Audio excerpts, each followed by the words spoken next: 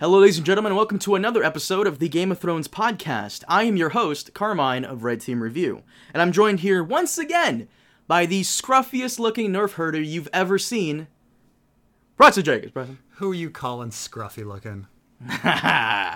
Well, guys, welcome back to the Game of Thrones podcast, and today we'll be taking a look at Season 7 as a whole. As always, we're available on SoundCloud and iTunes, so consider following us on those platforms to get episodes as they're released. And if you do listen to us on iTunes, then please leave us a review. It would help us out a lot. And be sure to leave your thoughts down in the comments below, because we may cover them in the next episode. And not only that, but because this is the off-season, we can focus a lot more on questions, theories, characters, and so on. So we will be looking to the comments and private messages for those. Also, before we begin, I want to give a big shout out to Quid. No, they are not sponsoring this video, nor was I paid to say that, but they were sponsoring me throughout Season 7. I'd like to thank them and Mr. Hadi for their professionalism and kindness during that time that we worked together. And I'm sure Preston will agree with me. You'd be surprised at how many companies and even other people on this website don't show either of those things. So once again, thank you to them. Who's Quid? Shut up, Preston. And obviously we've been gone for quite some time. This is because I decided to take a mini vacation after the season ended, and Preston has been over in the Middle East for almost an entire month, and while over there his connection wasn't that great, so we couldn't really get a good recording, so sorry about that, guys. But we did manage to record some good stuff regarding the multiple endings announcement for Season 8, and even discussed a really cool theory from someone that you would say is easily one of the best Game of Thrones theorists out there. The guy's name was Cantius, right? Yes. So these clips are all available over on patreon.com/redteamreview, so if you want to support the podcast, head on over there and you'll have access to those exclusive clips and more. Okay, so, Preston. Oh. What? I know you're going to be like, overall, what would you give the number? Like, what's your ranking of, 1 to 10? What would you consider Season 7? Damn straight. So, on a scale from 1 to 10, what would you give this season? Before we started recording, you fucking correctly guessed my rating for this season. How did you do that? What the fuck? I just know that you're in general, you get excited about something, and then you have a little high. I know you have a high ranking in your head, and then you see all the negative stuff, and it brings you down, and then you kind of average it in your head, and you're just like and then you want to be a little positive, so you give it a little 0.5 bump up. So I would say I just kind of said it all wash. It's a wash, and you're gonna say 7.5. That's true. I would give it a 7.5, and like I said, you're right. I see it the first. You're the same way, so fuck you. Don't say that to me. You're the same way. Well, when I see it, I'm like, oh, that was so great. And then the second time watching it, I was like, okay, that's and then I come back to the fact that I was still entertained and I enjoyed the whole thing. So you're right, 7.5. What would you give it? I'm assuming you're gonna give it either a 5 or a 6. Yeah, I give it, mass 6, something like that. It's for you. That's very good. For you, that's very good. I mean, there's some things that I'd give, higher out there. If I were talking this year, what I saw that I thought was really great, I'm gonna say The Leftovers, Big Little Lies, those were all really good. What's Big Little Lies? Oh, Big Little Lies was a mini series on HBO. It was Reese Witherspoon and Nicole Kidman, and they're dealing with a lot of different issues, but it mainly surrounds children at school bullying each other, young kids at school, and then everything kind of there's a whole bunch of other things involved around it, including domestic abuse and eventually murder and things like that. So, well, but Season 7, let's just agree that Season 7 was much better than Season 6. I mean, I wouldn't say much better. I'd say it was slightly better than Season 6. Slightly better. I gotta agree. I think it was much, for Season 6, half of the episodes were good, and half of the episodes are crap. The other half was crap. And for Season 7, most of the episodes are good. I enjoyed almost all of them, with the exception of 2. That being this season's dreaded episode was not as unique as the past ones have been. And the episode 4, Spoils of War, that's the one with the Lannister versus Targaryen battle. The first half of that was just kind of boring to me. The second half was mainly where it was at. But like I said, I've seen this season 3 times since it's ended. Yeah. And I gotta say that the season was enjoyable. Don't get me wrong. It's way better than 6, but I'm comfortable at giving it a 7.5, and I'll tell you why. Like I said, I enjoyed the season, but what I do hate is that when people say the quality isn't there anymore, it is. It's still there, if not better. But the problem many people had with it, as do I, is the difficult task of ending character storylines that have been ongoing for years, even in the books, and they're trying to end it as quickly and as okay as they can, but they failed so fucking hard to give many of the characters proper sends-off. And in the process, they completely ruined their characters, like Littlefinger, and even Benjen. Like, I didn't even think about this, but Benjen had a shitty send-off, too. Oh, I mean, and that's the thing on how you choose to break down how you rank things. So if you take things episode by episode, things can be okay because they'll put something exciting at the end to try to trick you into thinking that, you know, this was a great episode. For instance, like the first time I saw the Loot Train episode with Jaime, you know, it's pretty exciting to see those dragons, you know, flying around everywhere. But if you break things down by character story, like you say, okay, well, where's the Jaime story going, and where's the Dany story going, and where's the Theon story, and when you break it down that way, and you sort of say, well, things kind of fall apart that way, and obviously on multiple viewings, you become numb to the action, and you start paying more attention to the characters. So, yeah, I mean, definitely the first time I saw all these episodes, they were pretty good, and then the second time, you know, they begin to lose their luster, and then the third time, yeah, you're just kind of saying, huh, that didn't really, they didn't really think that through. So it depends how you rank things and how many times you've seen it, you know. There was one guy who messaged me. He goes, I'm not a Preston Jacobs subscriber, and I fucking hate the guy, but I fucking hate admitting how he's right. I go, how is Preston right? He goes, the first time I saw it, I was like, Preston's stupid. This is so cool. And then the second time I saw it with my girlfriend who wasn't here at the time, I was like, oh, that was kind of dumb. And then the third time I saw it, binge watching it with a bunch of friends, and I completely agreed with almost everything he had to say. So people are on your side. They just have to rewatch it every so. It's like that one joke about the Bible. Like, you're a big believer in the Bible because you've never read it. Once you kind of read it, you're like, I can see why this person's an atheist. You're like, I believe, I mean, that's the funny thing is almost every atheist has read the Bible, and so they can argue. Oh, God. But yeah, the idea that somehow I'm like George Costanza and that I wear people down and then I'm in there. Cause I don't know if you ever saw the Costanza episode. Yeah, I did. The girl he's leaving the woman's apartment. He's like, Costanza, and he. Oh man. So yeah, I mean, the thing is also, as I'm preparing my final season review, which should be coming out, you know, in a few days, I break everything down by character story, and it's tough when you're at the beginning of the season. You're like, okay, well, this is the established problem, you know, like with Jon and Sansa, the established problem is, okay, he's giving away castles to other he's not giving away castles, and Sansa wants him to, and there's this like conflict there, and then the conflict at the end of the season or in the middle is like, is he going to bend the knee, which none of the lords ever mentioned as a problem, you know, and it's just kind of this assumed thing, and then by the end it's that he's not there, and so you have these shifting motivations constantly, episode to episode, and it goes with every character. Like, why does Jaime and Cersei work as a couple, and why don't they work as a couple? And it kind of begins with everyone telling Jaime that she's a psychotic monster. But as you go through the season, you're like, actually, Cersei is really quite logical. And then by the end, it's not that she's a psychotic monster. He leaves her because she's quite logical. And maybe that's them turning everything on its head.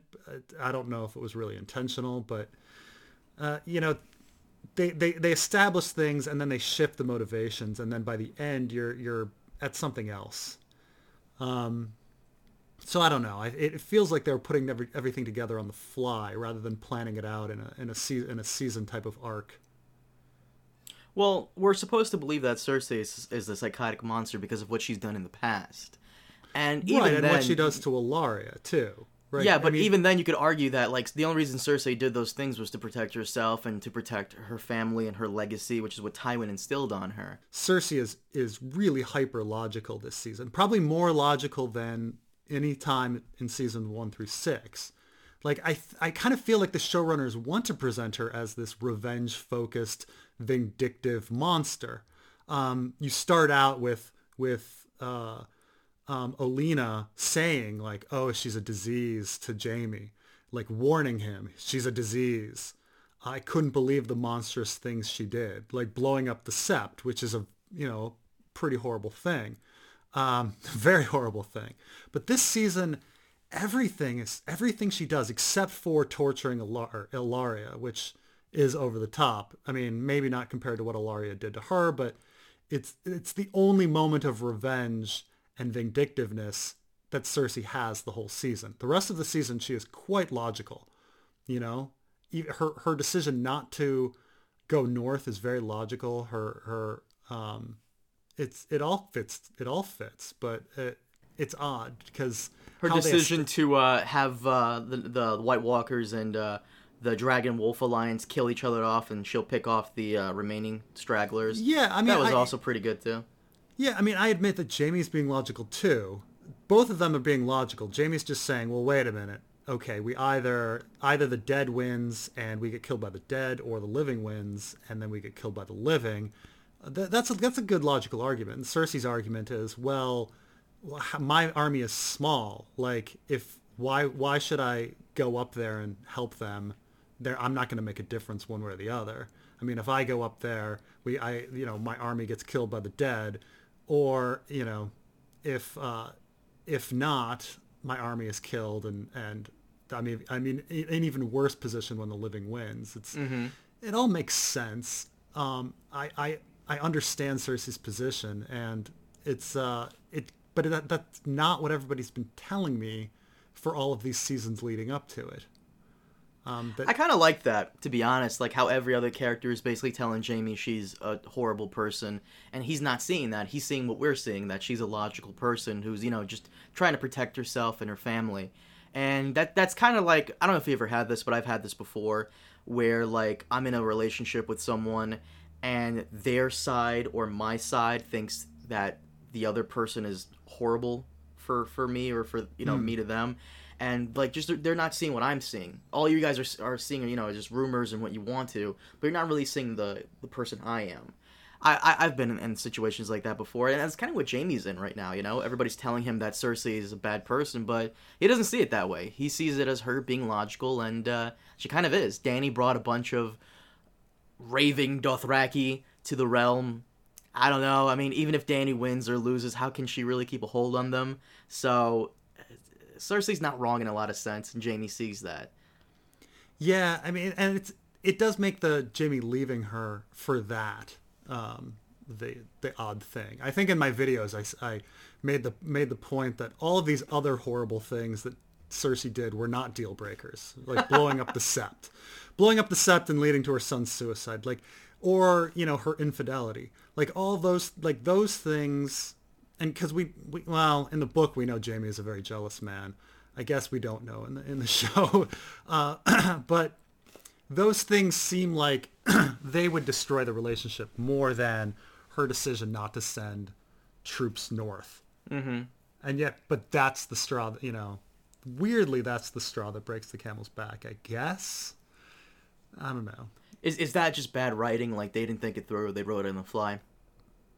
I think so. I think they knew they needed to have the breakup happen, and so they said, well, what's going to be the breakup? How are they going to manage it? But did they really break up, though? I mean, was that really a breakup? Because they fight so many times. Well, I mean, he's marching away, right? Yeah, did he take an army with him, or did he just go alone? I think he's just going alone. It's just Jesus. him. You know? So I can already predict what's going to happen. He's going to go alone. He's going to be in danger, and Cersei loves him too much. Yeah, and she's going to be forced to send in her troops because she doesn't want him to die. And I don't know. I think it's more. He's going to be going up there, and then all of a sudden, Bronn's going to be there too, and so they can continue their bromance. Mm-hmm. And then I think it'll be about her and a Euron romance, I guess, in the final season. With only 6 episodes, they're going to focus on the Euron versus Theon. Yeah, I mean, it's odd. I don't know. I'm trying to think, like, predicting out season 8, what's going to happen. Like, is it just going to be, like, Jon and Dany should be busy with the Night King, like, constantly, right? Like, the Night King's army is, a month's march from Winterfell. So in the show, that's like 2 days. So, like, they should be occupied. They should be, they shouldn't be saying, "Oh, where's Cersei? Where's Cersei?" Meanwhile, Cersei will have the Golden Company and Euron. Will they end up fighting amongst themselves or something and kill themselves off? I don't know. Because Cersei should just be sitting there the whole time, right? Shouldn't she just have the Golden Company and just sit? Well, I can see Euron going to grab the Golden Company, bringing them back, and while Euron's in the Red Keep, Theon takes it upon himself to sneak into his flagship and rescue Yara if she's being held there. I can see that as a thing, because I mean, Theon. There's no way Theon, with as little ships as he has left, is going out there to intercept the Silence while they're bringing the Golden Company. We need the Golden Company here. Yeah. By the way, did you see the casting news on that? They say that there's a bunch of sellswords, in their 40s, major roles that they need to fill. One of them might be Jon Con. Well, they did mention Jon Con in the Blu-ray extras. Like they don't mention him by name, but wasn't Jon Con Hand of the King to the Mad King? He was briefly. Yeah. So Varys, in one of Varys's little like extras on the Blu-ray, I forgot if it was season 2 or 3, where they probably 3, where they talk about Robert's rebellion. Varys does mention a previous Hand of the King who failed to stop Robert during the rebellion and was exiled for it. So we might be getting Jon Con, or maybe someone that kind of looks like Jon Con as like a wink, or like a wink to who the character is. But one of the things that I actually really disliked about this season, and you did too, and a lot of people did too. Like everybody calls us crazy for criticizing it. You motherfuckers have the same issues we have. Like people really do. Like you have characters who slouch around and have nothing to do, and in an attempt to give them interesting shit to do, it comes off as rushed, boring, or pointless. Like Gendry being like a thing for only 2 episodes, and that's it. And Davos, I've had an issue with ever since season 4. He does the same thing he's been doing for like ever, and with different people. This is Davos on Prozac, though. I mean, Davos is out of character this season. He is just on. He's so happy-go-lucky this entire season. Really, you think so? Oh yeah, he's like walking around Dragonstone, being like, "Yeah, Jon, you should go have sex, and look, it's Missandei, and hey, we're in King's Landing, and hey, Tyrion, you killed my son. That's a joke." And then like, "Hey, Gendry," like he's so. How did he all of a sudden get so happy? To be honest, I think everybody forgot that Davos had a son. To be honest. I mean, I'm very happy that they threw that bone there. Mm-hmm. I do like. I'm glad they made that reference. Because Jesus, it was an important thing. It was the whole reason. Well, it was the whole reason he hated Melisandre, and then forgot about it, and then Shireen happened, and he hated Melisandre again.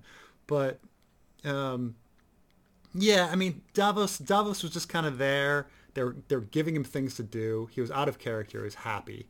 I mean, I wouldn't go as far as saying Davos was out of character. I mean, his whole job for Stannis was to help Stannis get, people on his side and talk. Stannis wasn't a good talker, so Davos did the talking for him, like we saw with the Iron Bank situation.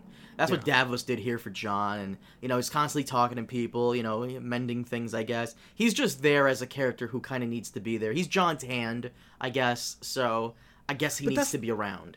That's kind of sad though, because so what Davos did for Stannis, like Davos was, well, in both the book and show, he's Stannis's morality and he's Stannis's voice, like two things that occasionally Stannis forgets, and so.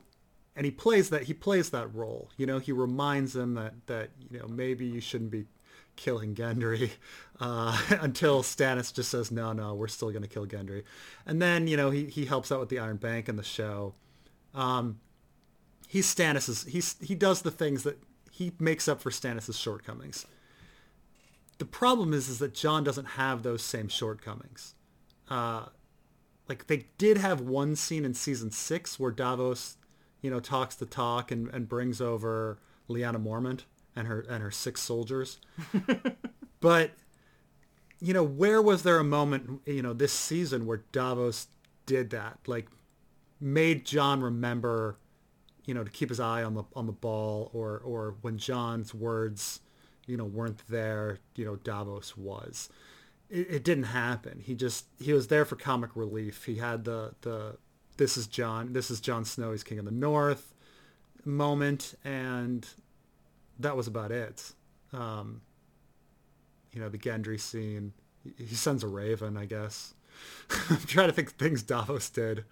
Not much. It's too bad because, you know, it would have been nice to see Davos playing that role that he's good at. Mm-hmm. But he can't play that role with Jon, though, because Jon is fucking perfect. I hear Jon has like a 12-inch cock, and he can lift up 3 cars with one hand. You know, he has laser beam eyes, of course. But you know, convince Rose Leslie to marry him. You know.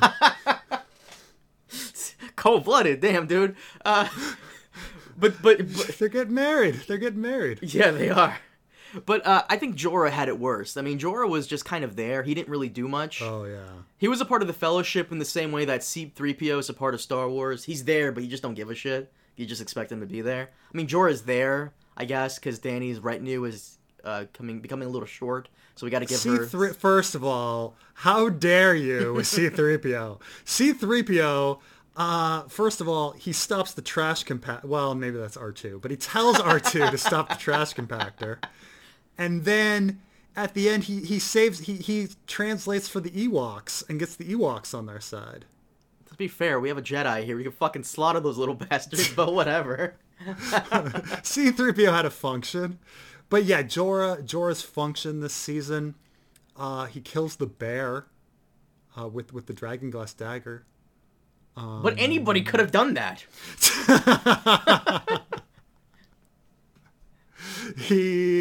No, that's it. He kills a bear with a Dragonglass dagger, and that is his entire contribution. So that's my fucking problem. You bring back these characters. They go away because they have to film like another movie or something, and they come back and it ruins the whole flow of everything. Giving Jorah grayscale would fucking served no purpose. This is why I said, like, he should have gone off to some faraway land where they have, like, dark magic or some bullshit, and he had to give a part of himself, or maybe he's on borrowed time, you know? Like, it's just, whatever. So, I mean, one other thing that Jorah did by accident is because... Sam cured his grayscale, he was forced to transcribe those books, and while transcribing those books, he found out about the annulment. So that happened, but Jon could have. But here's the thing, though: it doesn't really matter because even if they told Jon he's the rightful king, he's not gonna want it. Right, and Bran could have found that information out, and plot-wise, like he was already looking in books. So they could have just had him find it in a book that way. Mm-hmm. I mean, they didn't need to have it be Jorah's grayscale forced transcription plot to get to that. But yeah, other than that, Jorah had no function. Brienne had no function. Yeah, like I said, these Dave and Dan, they don't know what to do with characters who are just idle. You know, I saw Brienne multiple times throughout the season, and the only time she ever really did anything was the last episode when she talks to Jaime. I guess she convinces him, and that terrible fight scene with her and Arya. Right, like I had no problem with Podrick. And then this season, I fucking hated Podrick because I'm like, why are you even here? Like, what is your function? Like, everyone is just kind of like almost maybe at least 1/3 of the characters are all kind of waiting for season 8, because season 8 is when they're all gonna, I guess, shine. You know. Arya was hands down the most insufferable character this entire season. All right, well let's, because we've been all over the place. Let's talk about the North first. And I will say this: Okay. the North was enjoyable for the first 2 episodes. I did like it. I liked the politics. There was some fallout from the last season regarding the Umbers and Karstarks. I'm glad they got the whole that thing out of the way. The whole issue of Sansa versus Jon was taken into account a little. It was nice. They did spend a lot of time solving, or at least acknowledging, the problems of season 6. And I mean, sometimes it's lampshading, but lampshading is better than nothing. Explain what lampshading is for the people who weren't here for that explanation last time. So lampshading is when there's an obvious problem and the writers know there's an obvious problem, and so the characters will acknowledge the problem.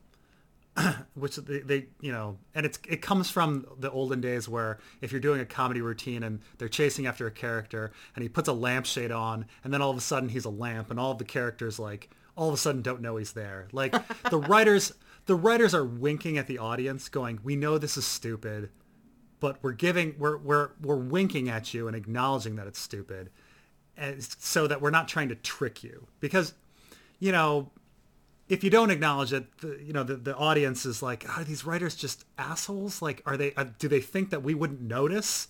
And so it's a way for the writers to say, yes, we notice, we understand that you notice, we're all going to notice it, but let's get through it. Yeah. Right. And so it's better than nothing. Like, it's still crappy because it's not a true explanation, but it's better than nothing. It makes watchers feel better. So the fact that Sansa did say, like, yeah, I won the Battle of the Bastards, which apparently, because everybody last season didn't seem to understand that Sansa won the Battle of the Bastards. Her bringing it up and making that point, like, it's nice that the point is made. It's still illogical, but at least the writers acknowledge that it's there. And they're not trying to pull one on us. Well, I like that. I like that there was a little discord between them. But I will say, one thing kind of annoyed me is that they didn't address the issue with House Bolton's lands and their castle, the Dreadfort, because they were a major thing for the past 3 seasons, so it's kind of weird we didn't get any resolution with that. They just kind of glossed over it. I was kind of hoping we'd see Sansa go off and want it torn down and their lands given to, some of the allies who helped, like maybe like the Wildlings or who helped out in the cause. It was it was the Mormonts and then everybody else. I forgot. The Mormonts and then it was the Hornwoods, and then some sort of new northern house that I forgot the name of. It had like yellow balls and like on a blue field, and we all thought that was House Aaron at first, but it wasn't. Right. They're the ones that brought the cavalry. Yeah, and I know that Manderley didn't do anything, and Glover didn't do anything, and I think it was House Kerwood, but who cares? I kind of just hated that House Bolton was a major antagonist in the North for a long time, and they didn't really address what goes on, what happens to these these exiled houses' lands. Like what about their castle? What about their castle and their castellan? Like like the Dreadfort still is going to have people holding it that are loyal to House Bolton, and then who inherits it, and all of these things. It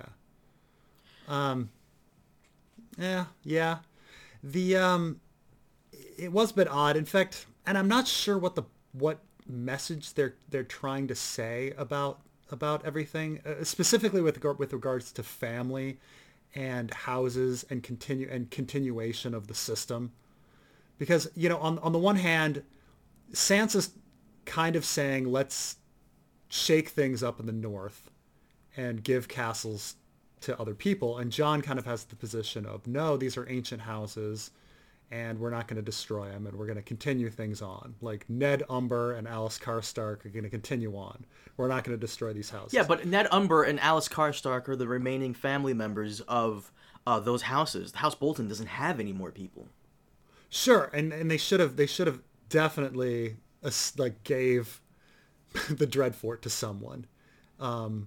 You honestly think they should have given the Dreadfort to someone? Because if I was Sansa, I would want that entire fucking family and anything belonging to them destroyed and burned to the ground and torn down as a reminder not to fuck with the Starks. I mean, you said this in a previous podcast episode. There's a reason heads go on spikes and put outside the territory to show as a warning. Sure, but the castle didn't do anything. So as Sansa said, I mean, I would give it to House Royce. If I were running the North, I would say, okay, House Royce, give it to the men of the Vale. Yeah, you have the largest army. You guys won the war for us. It gives them a reason to stay up there. So you give it to House Royce or somebody else like that. Somebody else from the Vale as a reward. But the show is trying to make some sort of statement about loyalty and family and things like that. But at the same time, it's trying to make the opposite position, because they also say, okay, Daenerys is not guilty for the crimes of her dad, and Ned, Ned being a person that took, that overthrew the Mad King, like Jon isn't responsible for his father's sins either. Mm-hmm. So I don't know. It's an odd mix to talk about. Well, I'm not responsible for the negative aspects of my ancestors, and yet I get to reap all of the benefits of my ancestors. Like, I get to claim that I'm the real queen, Daenerys, but at the same time, I'm not guilty for everything that my father did. The same thing with Ned Umber and Ellis Karstark. Like, they somehow get to inherit these castles, the benefit of their ancestors, but they don't have to pay for what their ancestors did. I guess you could argue that the North has different rules. I mean, maybe they're pointing out the hypocrisy of our own society, that we all go around claiming that, oh, we're not responsible for the crimes of our parents and our ancestors, but we reap the benefits of them constantly. I sense a little social justice warrior in that. Little sentence. I mean,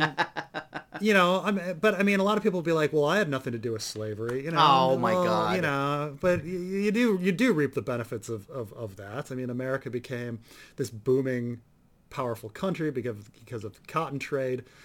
So of course, like, you're reaping benefits of it. So of course you're somewhat.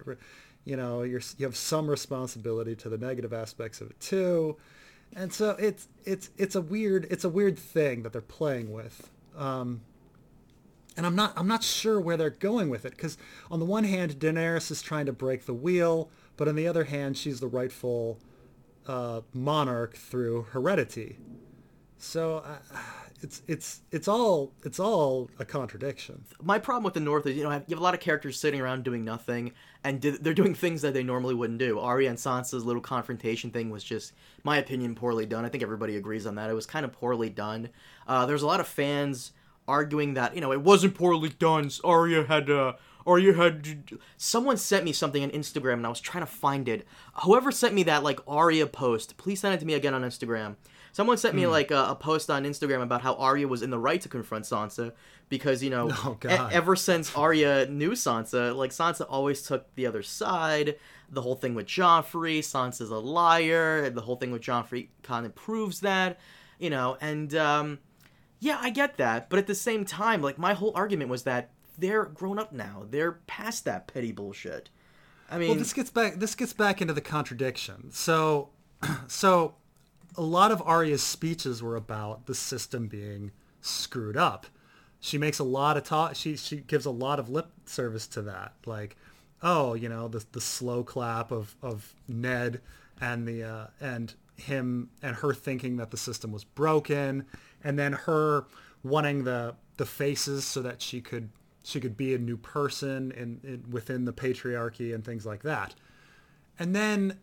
So she's against the system, but at the same time, she's somehow, ultra pro Jon and, killing people that are against Jon and things like that.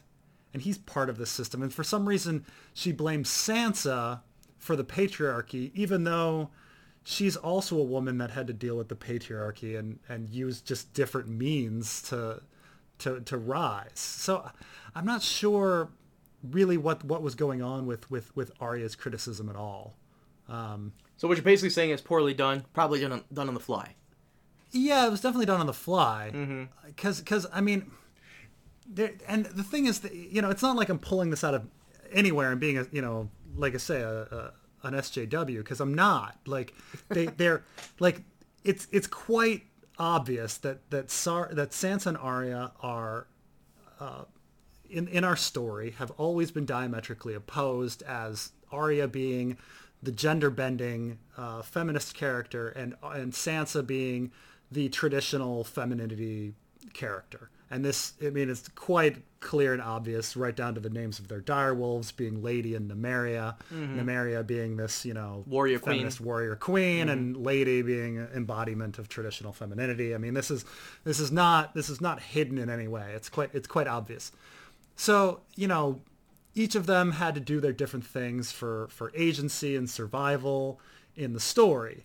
And Arya's bringing up, she brings up the sexism like multiple times this season. But for some reason, Sansa is the focus of it. Which I'm not sure why Sansa is the focus of it. If Arya was supposed to stay in character, she would side with Sansa, who Sansa rose to power in her own way and, used what she had to her advantage, which is like, Sansa is the feminist here this season. Yes, absolutely. Mm-hmm.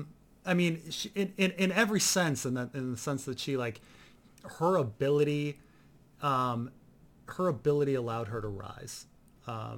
And she's now a quite able ruler. The entire season, they show her being an able ruler, a better ruler than Jon. And so, yeah, it's very odd that if you're talking about like if we're talking about a meritocracy, which is what kind of we want, like Sansa won the Battle of the Bastards. She's a much better ruler than Jon. Like, she should be the choice for Arya to be queen, but Arya just likes Jon and wants to kill people. And then in the end, like, they come to peace over killing Littlefinger together. Wait. Did they come to peace, or was the whole them arguing just a part of the plan? I mean, that's the thing is, first of all, no, it's definitely not part of the plan. So they were arguing for real. They're definitely arguing for real. Are you sure of that? Because I honestly got the vibe that it was a part of the plan. Did the showrunners reveal it in like a behind the scenes thing? Apparently there was a deleted scene where Sansa is going to put Arya on trial, but then she talks to Bran. And Bran ex machinas the whole situation. Yeah, and reveals I didn't. Everything that's been going on. I'm glad they removed that. I wasn't a big fan of that. But so what you're trying to say here is that Arya's supposed to be the feminist. She's supposed to be the rogue, the one that goes against the rules. She's supposed to be the feminist. Yeah. And just this once, she's not a feminist, all because she likes Jon, who is, I guess, the embodiment of the patriarchy for this for the North. I suppose. I would like that reversal, because Sansa was originally not. It is a reversal. Yeah, Sansa right? Sansa was the lady, and now she's the feminist, and Arya was the feminist, and now she is kind of siding with the patriarchy when she wasn't originally. I would like that reversal, but I mean, they did it poorly. I would almost say, like, I know it's accidental, but it's a little funny where. I would love to be like, oh, it's clever in the end, but I know it's not. I know it's accidental. But like Arya is the one who used gender bending and that role to get to a point where she's now defending traditional patriarchy through Jon. Sansa's the one that rose up through the traditional system using traditional femininity and is now in the feminist position of ruling through her merit, and there's a clash. It's all jumbled. But then in the end, Bran just ex machinas the situation, and they kill Littlefinger, and everything is happy in the end. So it's just odd. And while we're on the topic of Bran, real quick, I honestly hate what they did to Bran. Like, him ex machina, the whole Sansa Arya situation is kind of dumb, and I'm glad it's a deleted scene and not a part of the whole thing. But like, I get why he's such a robot, because all those memories, all that information is just...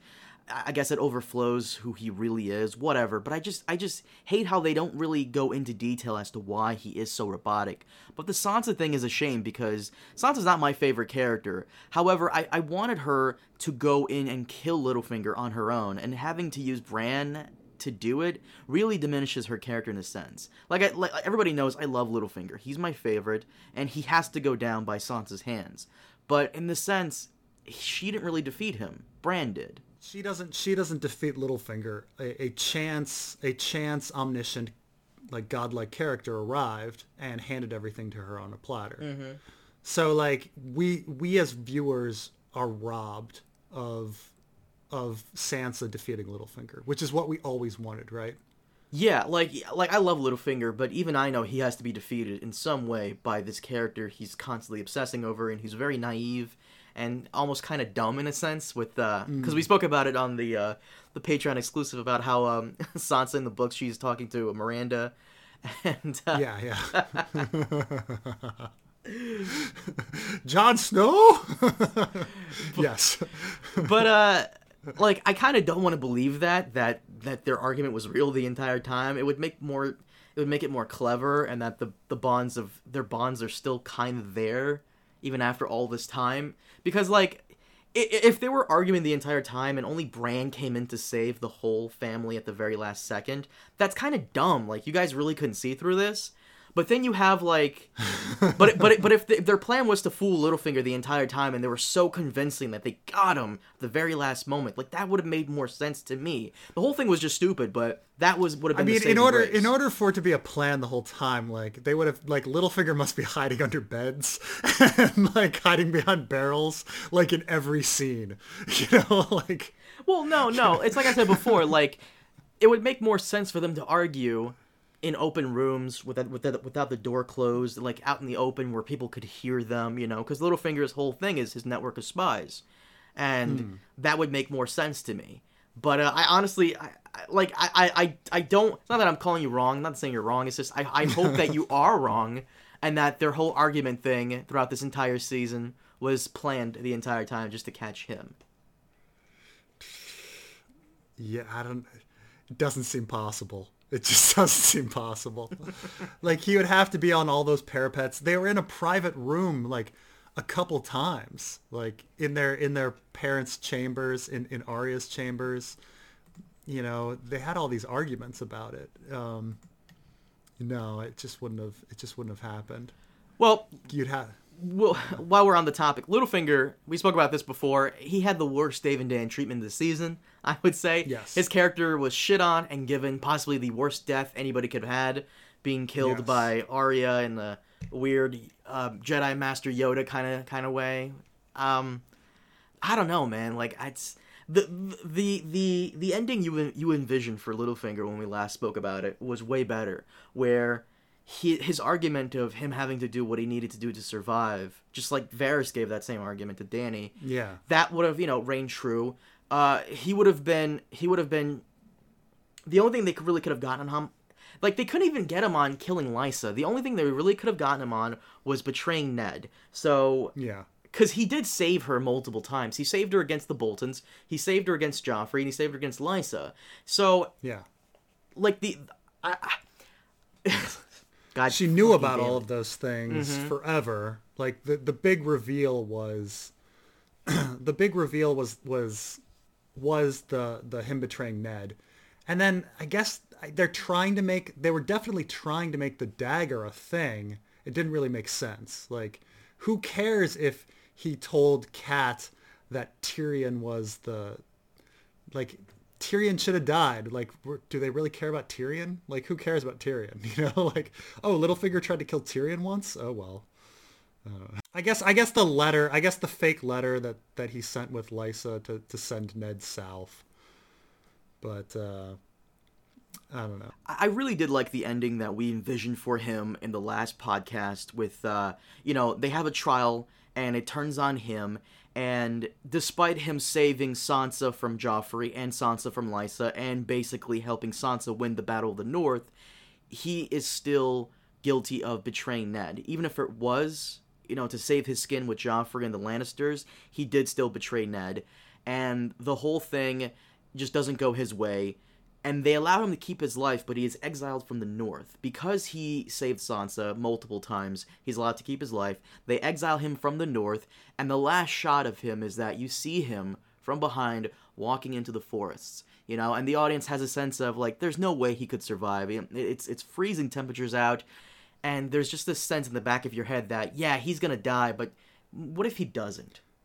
You know, like there's no way he could survive walking out of the North with, like, barely any winter clothes in the snow. There's no way he could survive. But there's always that and then he shows up in season 8 with Melisandre. With Melisandre. Like, that'd be something. Last time you said Euron, but okay, I'll take Melisandre too. Sure, with Euron as Euron's lover. I don't know. That's a little too much.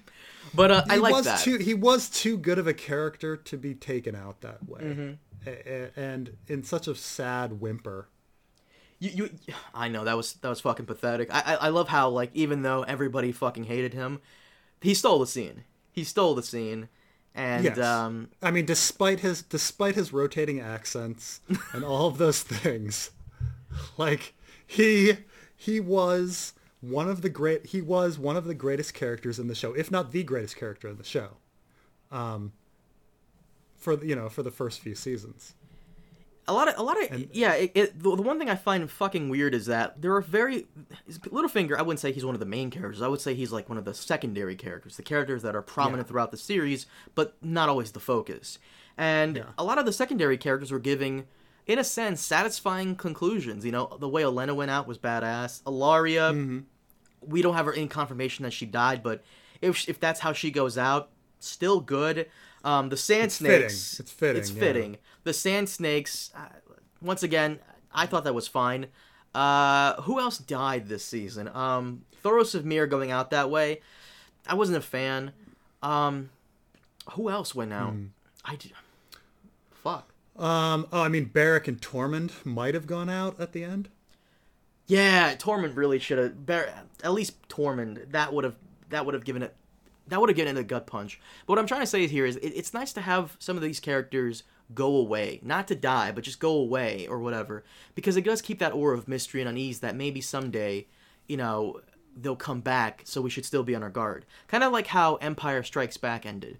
Leia saved Luke and the rebellion lives on, but we took some losses and learned from it. Killing Littlefinger would be like way too easy. And for a man like him whose reputation and connection is everything, like, stripping him of that, to me seems like a better death. I actually, you know, here's the thing about, like, many shows try to end plots by just killing people, which I don't think is a satisfying ending all of the time. Like, sometimes people, you know, their story needs to end without them dying. Like, dying is just kind of, it's just a little too easy. Wouldn't have been, you know what I would have done? What if they cut off Littlefinger's tongue and then exiled him? Because his whole weapon in life was like his talking. And if you took away his ability to talk, like, took away the one thing he has, like his tongue, like, how could he survive? True. You know, like, that would have been like an almost more fitting ending to Littlefinger than killing him. You know, taking away the one thing he has. You know, kind of like Jaime getting his hand cut off. Like, this was his agency in life, was his sword hand, and he was that hand. Littlefinger is that tongue, but now with that gone, he's nothing. Right. It was the same with. I mean, it's the same with Theon. Like, even though Theon defined himself by his sexual abilities and his ability to shoot a bow, and both of those are taken from him. And so, you know, his fingers are taken so he can no longer use the bow, and his penis is taken from him so he can no longer have sex with women, and he no longer has his good looks. In the book, you know, he's a very good looking guy. Not that Alfie Allen is bad, but he's not as stunning as book Theon. Mm-hmm. And the question is, if you take these things away, their traditional modes of power, what do these characters become? Who do they become next? And so, you know, it'd be interesting to see what would happen to Littlefinger without his tongue. Like, what would he do? So let's talk about the Lannisters this season. Now, the Lannisters this season, last time last season they were kind of a mixed bag for me. I wasn't a big fan of them because, Jaime, Cersei, and Tyrion, they always just they kind of just sat around like just complaining about these people. Cersei's whole story arc last season was basically the High Sparrow is a mean jerk. I'm not leaving the Red Keep. Protect me, Mountain. And Jaime's whole thing is that like I want to fuck him up, but I can't because my hand and blah blah blah. And Tyrion's whole thing is he just sat around making bad jokes. Yeah, the T-shirt motto, I drink and I know things. And go ahead. Well, what's odd is both Cersei and Tyrion shift characters this season. So, or at least from what they were. So like early Cersei is I'm doing everything for my kids, and then the kids start getting killed off, and then you're supposed to say, well, it's her descent into madness, right? So we end season 6 like, oh, her kids have been taken away from her. She's descended into madness. We're going to have fucking crazy ass Cersei. Season 7 begins and she's not crazy ass Cersei. She's super logical Cersei. Like, I'm going to pay off debts by taking the Tyrell's gold, and then I'm going to get, more troops, and I'm going to make an alliance with Euron. These all make sense. I'm good. Then why bring my force? I'm going to let my allies or let my opponents die so I can win in the end. Very logical. So we didn't see the descent into madness, which we were kind of all expecting. Tyrion, yeah, he starts out being this lost character who's into alcohol and prostitutes, and then he goes on his mission to find Daenerys. He's still drinking all the time, and then all of a sudden now he's like very serious and logical. He makes really bad choices, like he has really bad plans, but he's very rational about what he's doing. So both of them were out of character from what we saw before. Well, in a sense, it's not. You're kind of right, but to me, it's kind of like a shift because Cersei's whole thing before was that every plan she had was awful and garbage and always backfired, and now every plan she has now is just amazing, and then every plan Tyrion had before worked, and now every plan he has now sucks. So I do like that how it's a shift, but Tyrion this season. Do you think it's intentional or do you think it's accidental? You really don't want to give Dave and Dan like all that credit, don't you? Like I don't know. Like, and you're right though that every single plan that Tyrion did this season just fell apart. Like, and they kept listening to him. But he drinks and he knows things, so we have to listen to him. Tyrion is a fan favorite. We need him around. Nobody cares about Brienne, but we need Tyrion around. Where do you think they were going with the control, like Tyrion's control over Dany plot? There was clearly something there, but because they had only 7 episodes, they really couldn't pull it off. I mean, do you think that's in the end that like he's I mean, it's weird that Dany is a pawn because he sees it. It's more like we're transferring the pawn from Tyrion to Jon, which is odd. Like that last shot of Tyrion being upset that they're having sex. Was he upset? Or at least, it seems like it. It's lurking. Yeah, like I don't know what the hell that was. A lot of people don't know what that was. A lot of people think that because of that last scene, Tyrion betrayed Dany and Jon, and he's kind of like, or at least he betrayed Dany, but he didn't betray Jon, and he doesn't want Jon and Dany getting together because he likes Jon and he doesn't want Jon to get caught up in his betrayal. That's what some people believe. I don't know. I don't know what to make of it. To be honest, I think you're looking at show Tyrion like you're looking at book Tyrion. The whole, talking about like Dany's his pawn or whatever. I mean, yeah, maybe in the books that would be a thing, right. But in the show, nah. Tyrion in the show is a good guy. In the books, his morality level is like very, he's very gray. He's like, we don't really know if we like him that much. We like him because he's a funny dwarf and the book focuses on him a lot and we kind of sympathize with him. But in the show, it's just like we like Tyrion because of his one-liners. Yeah, I mean, and you're right that like, so Tyrion in the show is definitely like There's no ambiguity here. Tyrion in the show is supposed to be a moral character. Well, book Tyrion is the furthest thing from. Maybe not the furthest thing compared to others, but he is definitely not a good dude. I mean, book Tyrion, once ordered a guy to be killed and then cannibalized and put into a soup. So it's just, and, strangled his, anyway. But it would be, when I see these things that are out there, like, is it possible that Tyrion betrayed Dany and is teaming up with Cersei again? Is it possible that he's upset that Jon has now power over Dany instead of him? And those things, it seems like there are scenes and possibilities for that, but it goes against all of the Tyrion as a moral person thing that's been going the whole time.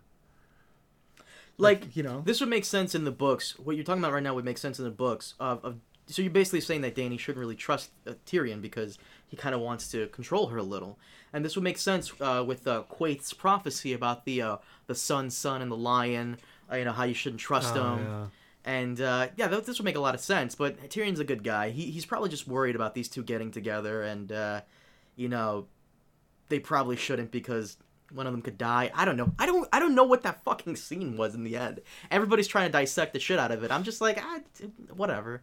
Well, Tyrion is now all of a sudden more he's more break the wheel than Dany now, which is interesting. And is he more break the wheel than Dany because he wants to be the new president, Is that what's going on? I don't think Tyrion wants to be the new president. I think what it is that after season 4, he kind of gave up on everything. And seeing Dany again and talking to her and, experiencing things near her and how she can, kind of turn the tide of a lot of shit, gave him hope again. He doesn't want to lose that hope. He wants his life back in a sense, and he wants what's rightfully his, which is the family legacy. And he doesn't want to fucking lose that hope. He doesn't want to lose what he could have, because he gave up on it before after he killed his father. And he has it again. He doesn't want to fucking lose it to, a mistake that she may be making with Jon. I mean, I can see him trying to control her over that, because without Dany there, it's like how he almost begged her not to go rescue them, because she is the last chance. And without her there, seemed quite genuine. He seemed quite genuine that without her, they were all lost. More like he's lost. Everybody will go on just fine. Well, I mean, they have also made Tyrion into this man of the people kind of thing, right? He had sex with enough sex workers to all of a sudden feel for the common folk, and Dany is the hero of the common folk, freeing slaves and such. So they should be on that side. They should be on the same side in that sense. But Tyrion also likes power, or at least book Tyrion likes power. Does show Tyrion like power as much? I think show Tyrion likes power. I mean, in season 3, the whole thing with him was that he really wanted something for himself. And he went to his father, and his father basically said, no, fuck you, you're not getting Casterly Rock. You're going to get what I give you and what I feel like you deserve. And I feel like ever since that's his whole thing. He wants what's coming to him. He wants what he rightfully deserves. And that's something to call his own. He's not a bad guy. He's not Ramsay. He's not Joffrey. He's a good guy who just happens to be short. And nobody's giving him his due. I think Dany, for him, this season was his chance of finally getting that. And when he told her that, without you, we're all lost, he really just meant, I'm lost. And he also really likes his family. So even though he hates his family, he likes his family. I like that. Yeah, you called it. Absolutely. You fucking called it, dude. The whole, him giving Dany bad advice, maybe not on purpose, maybe subconsciously, to save Jaime and Cersei the death of Dragonfire. You called that right on the money. But that's what I want. I mean, this is why people are wondering, did he make a deal with Cersei, because we have these three competing things going on, right? His love for power, his love for his family, and his love for the common man. And all of those, and yet, also the show tries to make him a good person. But if you have those three together, his love for his family, his love for the common man, his love for power, you could put those all together and say, well, what Tyrion really wants to do is he really wants to rule, because he'll think that he'll be the best for the common man, and he'll be advancing his family, and he'll have power. That would be the logical thing, right? Well, what would be the deal? He gets to rule Casterly Rock. He gets what? Dragonstone. Like, what does he get? Well, what's the deal here? Oh, if he and Cersei teamed up? Yeah, I mean, does he? He knows Cersei. Tyrion's not a glutton for punishment. He knows Cersei. Cersei has tried to have him killed before, I'm sure, and he knows Cersei. He knows how Cersei is, and she's not going to change. Even if Dany loses and he made a deal with Cersei, he knows fully well he knows that she's going to go back on it. That's true. He also doesn't see Dany as someone that he can control anymore. So why could he ever control her, though? I mean, Dany's very... I don't want to say she's arrogant. You always have to kind of, tippy-toe around the whole, Dany being arrogant thing, because then you'll have people in the comment section calling you, a woman hater. You just don't like strong females in power. Yeah. I don't know. It's just she comes across as arrogant to me, but that's okay, because she's what, 19 in the show? 20, 19, 21? 31? I don't know. Stop it. The show, I have no clue. She's anywhere from 12 to 50, based on the timeline. But she comes across as arrogant. I don't think she'd listen to anyone. Maybe she'll take their advice into consideration, but I think the only advice she ever took in season 7 was basically what Olenna Tyrell said, which is be a dragon. Right, but I mean, if that's Dany's plot seems to be, when is she going to take control, right? So the story begins with her listening to Tyrion, and his horrible plan, and Olenna saying, "Yeah, dude, you gotta be the dragon, do your own thing."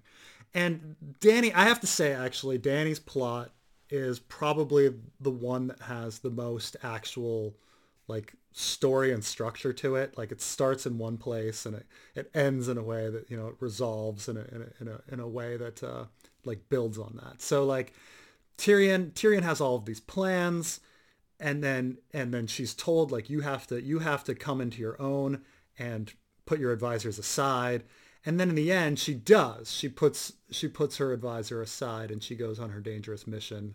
They keep telling her, "Oh, don't risk yourself," and then she doesn't listen to them, and she risks. She takes the risks, and in the end, she, for better or for worse, she becomes the leader and puts Tyrion aside, and I guess he's upset because maybe Jon Snow has influence over her.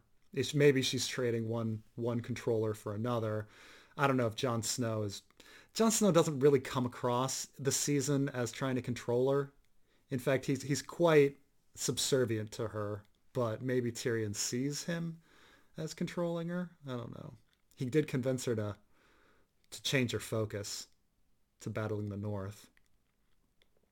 So I mean, she did have that evolution of she's gonna come into her own or something. But the whole Lannister things, I mean, we spoke about Jaime before. Lannisters this season, step up from season 6?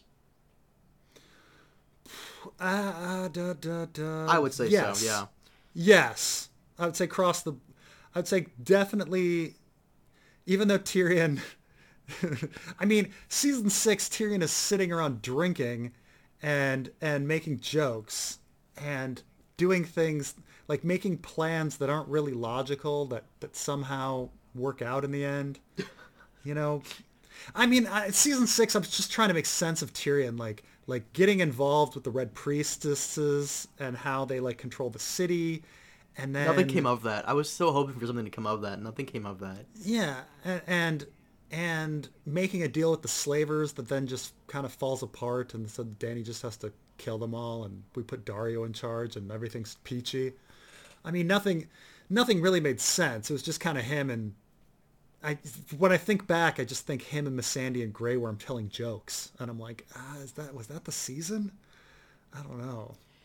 I really don't remember Tyrion that much in season 6, to be honest. I think I think he didn't have that much screen time, but when he did, it was just cringy and just really care about him. I remember finding it very hard to really talk about him in season 6 because he really did not do that much. This season he has plans and they all go awry. Which is fine. I mean, I thought that was super fucking funny. I thought it was very clever that he subconsciously, maybe he's fucking up on purpose to save his siblings from a gruesome death. I mean, that's fine. Except, Yes. To me, the time that he really shined for me was when he and Danny came at odds with each other. You know, their whole discussion in episode 6 was fine. I like that.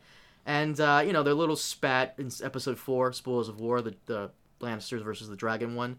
I like that too, where she finally calls him out. I mean, I don't know. I would like for Tyrion to have betrayed Dany. I mean, that would put Game of Thrones back on the mark in terms of betrayal for me.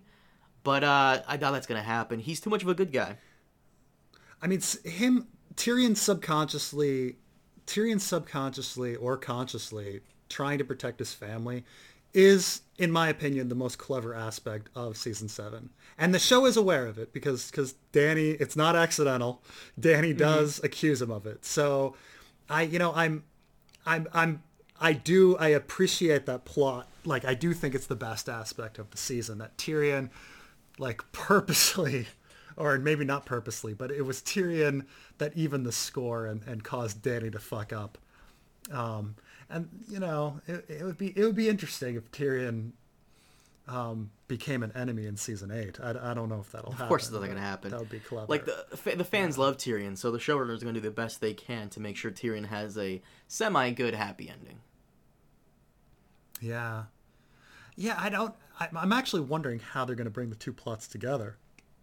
Because if Cersei stays home and everybody else is fighting up up north, like, how is it ever gonna resolve? But I mean, the only thing is, I guess they have to lose Winterfell. They have to keep heading south into Cersei's territory in order for the characters to meet again. So I guess that's gonna happen. Let's talk about the best newcomer of the season, which I don't think there was any new characters, but besides the guy at the Citadel, I forgot his name already. Grand Maester or Archmaester, I forgot his name. Oh, is it Periston? I don't fucking know. No, it's Ebrose. Ebrose. There we go. It's Ebrose. Besides him, I don't think there were any new characters this season. If there were, I don't really recall. But well, I mean, Randall Tarley is pretty close. No, I wouldn't go Randall Tarley. He had one big scene last season, but I wouldn't go Randall Tarley. I'm going to go ahead and give it to Euron. No, I mean, I think Ebrose did a great job. I mean, and I think Euron did a great job. But Ebrose doesn't stand out like Euron does. Like, even though like Euron was here last season, he still did a good job this season regardless. Like, people complained. The main complaint people had for Euron this season was that he was too cartoony. But I kind of like that. Like, in a show where everyone is either stone-faced or depressed or kind of in a good mood, it's nice to have someone who enjoys being a douchebag. We don't get many of those. We just get random thug number 7 who enjoys being evil for the sake of it. And no, you're absolutely right. And I think Red Letter Media said it best about Star Wars Episode 3, Revenge of the Sith, where they said about Palpatine that they enjoyed Palpatine's character above everybody else because, you know, Palpatine is someone who enjoys being evil, and you can see it on his face. That's why I like Euron. Euron enjoys being a douchebag. I just didn't like his choice of wardrobe. This is I heard the same justification though of Jar Jar. That no, seriously though. But like, if you go back and say, okay, like, if story is about, you know, stories are all about character conflict, like, who is the only person in the entire first movie that has a personality and represents conflict?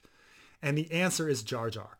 Like, no one else has a personality. Everyone else is the most vacuous, boring schmutz. Like, the whole thing, like Shmi Skywalker, Anakin, Padme, Obi-Wan, Qui-Gon, Mace Windu, like, they're all the most boring things on the planet, and the only character, the actual planet, they're all eventually on one planet. He's right. Yeah, they're so boring. Everyone is so boring, and Jar Jar is the only one with any personality. Well, no, Anakin is kind of like, he's naive. He's a child. I mean, I'm stretching it out here. I mean, I suppose there's Anakin's master, that floating bird guy or bug guy. Oh, Watto. You know, he kind of has. Watto has a personality, I suppose. And so does like the other Gungan, the Gungan King. But everybody else is so boring. I was actually going to ask you about this a while ago. So when I was younger, episode 1 came out in 1999. I was 7, maybe 8 years old when it came out. And I don't remember it that much. I only started noticing about people hating Jar Jar Binks like when I got into like high school. Jar Jar was never really like a character I hated or liked. He was just there. But you're old enough to remember episode 1. What was your thoughts on it? Yeah. I know we're going way off into Star Wars territory. But... I mean, we'll bring it back because this is about Euron. I mean, keep in mind that I'm old enough. I saw both Empire and Return in the theaters, and the Ewoks, even as a kid, like they were divisive. Like some people liked the Ewoks and had all the Ewok toys, even as a little kid. And keep in mind, I was small. I was like, I was like 6, and even at 6, I thought the Ewoks were lame. And it was quite divisive. Like everyone, like liking the Ewoks or not. But it was definitely the Ewoks were this Jar Jar character. And from what I've read articles where people said when Empire came out, the question of whether or not Yoda was cool and divisive or ruined the whole thing came out, was an issue. And apparently in the original, in 77, Star Wars, the question is whether or not R2-D2 and C-3PO were the ones ruining the whole movie with their antics. So there's always these characters. There's always these cartoonish characters that people question whether or not they're ruining the story with their antics. To certain degrees. Obviously, like Jar Jar is so over the top that it's hard to take. Versus, is Yoda in Empire Strikes Back over the top? I don't know. I think Empire is a pretty freaking good movie. I don't think of Yoda as being over the top. I feel like you're trying to bring this to like Gilly. Like, is Gilly over the top? Is Gilly the Jar Jar Binks of Game of Thrones? But go ahead. I mean, Gilly. I don't know. Gilly's fine. I have no problem with Gilly. She's fine. But did you like episode 1 when it first came out? Yeah. I want to say the first time through you finish and you go, okay. I mean, you do recognize the flaw. But yeah, after all the explosions and everything and the nostalgia and the music and the lightsaber fights, the first time through, you're kind of like, wow, that was pretty cool. I mean, I saw episode 1 in the theaters 3 times when it came out. Yeah. And so it was a big deal, and then it took a little time for everything to settle in, a week or two or a second viewing to kind of go, oh, that was really kind of sucky, I'm actually gonna bring it back to Star Wars because I have a question for you in the audience in relation to Star Wars, the prequels, and Game of Thrones. But yeah, Euron, I would give best newcomer. He came in last season, wasn't that great. He had less than 15 minutes of screen time, and in this season he definitely redeemed himself. So I would give Euron Greyjoy best newcomer. But let's talk about. But can you still continue? Sure. Let's talk about Jon and Dany for a moment. I don't want to stay on this for too long because we've torn it apart so much at this point that we're just beating a dead horse. But a couple of episodes ago, you gave me an example of some college who did a study based on how people get together by knowing each other better. Do you remember that? Yeah. Go into that because it kind of summed up why Dany and Darrow work so well, but why Jon and Dany doesn't. Just go through it real quick.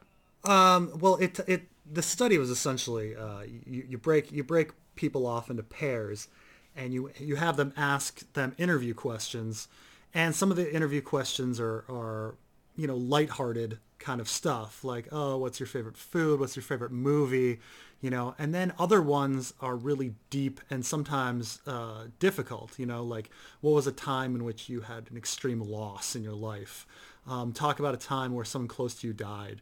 What was a time in which you had a challenge that you failed at, And so these things that are much more personal, they're not as pleasant, But at the end, when ranking how close you felt to somebody, the people ranked somebody that they talked about something, very hard and personal with,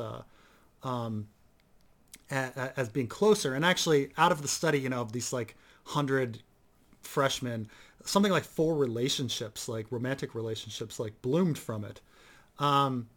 Which is interesting to think about when even if you're talking about regular dating, because like most of us think, oh, when we go on dates, we want to be the fun guy, so that she thinks, oh, he's so funny and so fun to be around. Well, in truth, we're not all necessarily looking for fun. We're looking for empathy in life, and that actually talking about things that are personal, even if they're like negative and downers, actually makes someone feel bonded to you more. So maybe, on that first date, don't worry about necessarily being so fun. Maybe try to actually talk about, things that are, real and hard, and, it might be more effective than being the fun guy. But yeah, that was the problem with like Danny and John versus like Dario and Danny. Like Dario and Danny kind of worked because Dario, like, we had a scene where Dario talked about his backstory and how he was abused as a child and was thrown into the fighting pits, and it worked. Like, I felt closer to Dario, and I believed the Danny and Dario relationship more than the Danny and John relationship. It's a bit weird because Dario is also the fun character, but John and Danny, they don't really talk about like the hardship of their lives. They look at some cave doodles together, and they talk about their missions and stuff. It also doesn't help that John is kind of boring. I mean, the last 2 guys Danny was with, they were to quote my own made up character, Game of Thrones fan, 42. Khal Drogo and Dario were popping. You know what I'm saying? They were fresh. And then you have John, who's kind of like, Right. If all they needed was like one scene of John talking about, how, Kat was really mean to him, or how, he was really sad when his brother Rob was killed, and it meant a lot, or how it felt that his sister Arya and his brother Bran have been missing, and how he thinks about them every day. Like, those kind of things would be very useful in establishing like why we think these two are bonded. And not only that, but Jon Snow and Dany. This is the reason. Someone came at me and they said, well, the same thing could be said about Dany and Dario, because the moment Dario met Dany, he was like immediately into her. Like, yeah, okay, fine. Dario was immediately into her, but Dario went to great strides to try to prove his loyalty to Dany and why he loves her, I mean, the guy met her. He was already established in a mercenary company. He killed like 2 guys, helped take down an entire city full of guards or whatever, give her a city, and fight the champion of Meereen for her. Also, giving her some other stuff. And he tried. He was invested, and, he had personality, and he showed it. Jon and Dany, like, them getting together, like, you don't really notice anything until towards the end. Like, it just seemed rushed. And not only that, but them getting together, like, the way they did, not only was it rushed, but it was also expected. You expected them to get together because it seems like the perfect match, and because it's 2 main characters. I've said this before. Game of Thrones works best when you get something you're not expecting. That's why the Red Wedding, Ned's execution, Jaime's hand being cut off, Cersei's walk of shame, Jon being stabbed. Like, if you never read the books and didn't, see the leaks ahead of time, you didn't expect shit like that to happen, and they are some of the best moments in the show. But everybody wanted them to get together. And wouldn't have been better when Jon, knocked on Dany's door and she looked at him longingly and he's like, all right, good luck. And he high-fives her and he walks out. Like, he high-fives her and walks out. Like, all right, peace out. Like, punches her on the shoulder. And then he gets together with Miss Sandy. I don't know. Yeah. What a twist. What a twist. It's tough. It's also tough because I mean, let's be honest. Like the Dario actors, I think one is Michael Weissman and the other is Ed Skrein. I don't know how to pronounce. He's Francis. Name. He will forever be known as Francis. Francis, from right? Deadpool. They are both just such astonishingly better actors than Kit Harington, and both of them. Even though like the scenes with Danny, there's sexual tension because those characters are emitting the sexual tension, and so you feel it even if Danny doesn't. Even if Danny, because let's be honest, you know she's not such a great actress, but there's so much sexual tension in those scenes, and you feel it. You feel. I mean, if there was a pile of, if there's a linoleum floor instead of Danny, you'd still feel the sexual tension. So the problem, you just didn't feel anything. Just didn't feel anything with the John and Danny scenes. It's tough, and so maybe like I said, it might have helped if they had a conversation about their childhood, you know, what was Danny's life like with Viserys, you know, or what is it really like to have her dragons gone? She says that her dragons are like her children, but have we ever really established that? Not really. Like when they were old enough to like do stuff, she kind of locked them away. We only really ever saw Drogon. Right, and Drogon was gone and missing most of the season, right? So this is why I will always love Jon and Ygritte. I'll admit this: in season 2, Jon's whole thing it wasn't my favorite part of season 2, but it does eventually grow into season 3 with Jon and Ygritte's relationship being so fun. Like there's one scene in season 3 where did I mention to you about this the windmill thing? Did we just discuss this before? The windmill. Remind me of this windmill thing. So it's season 3. Jon and Ygritte and Tormund's group. They're not beyond the wall. They're on the Westeros side of the wall, and yes. They recently went hunting, and they're walking by this like windmill, and Ygritte, so adorable. She goes, "Is that a palace? Is that a castle?" And Jon's like, "No, that's a windmill." Windmill. Who built it? Some king? It's the people who lived here. And like it's just such a cute moment. And then like he goes, "Maybe I'll take you to with Queen's Crown Tower." Or did they change it? I don't fucking know, but it's such a cute moment. Okay. And Jon's like, "Maybe I'll take you to Winterfell someday." And she goes, "Maybe I'll take you to Winterfell someday." It's like such a nice little cute moment. Yeah. And he goes, "I want to see you in a dress so I can rip it off you." And then she goes, "If you rip my dress up, I'll blacken your eye." Like, it's such a cute moment. I love that scene. Such a great moment. And it works because Rose Leslie is an amazing actress. Really phenomenal. She's a phenomenal actress. But also it works because Kit Harington isn't acting in that scene. Like, he doesn't... Like, Kit Harington's a horrible actor, and he's not acting in that scene. Like, he actually has sexual tension and love for Rose Leslie, you know? So, like...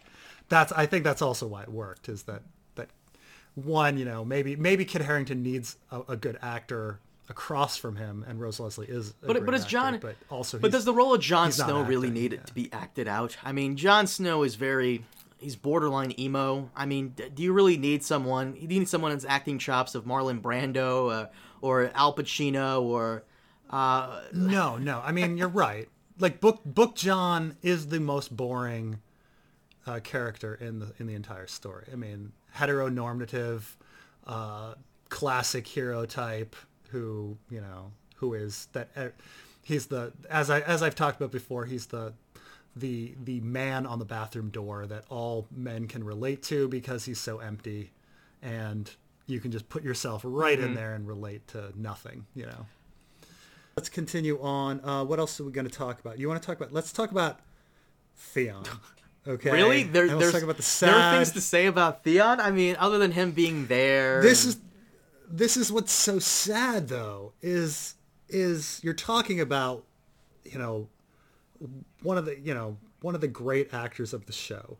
You know, maybe after Lena Headey and Peter Dinklage, like Alfie Allen is, you know, just a fantastic, fantastic actor.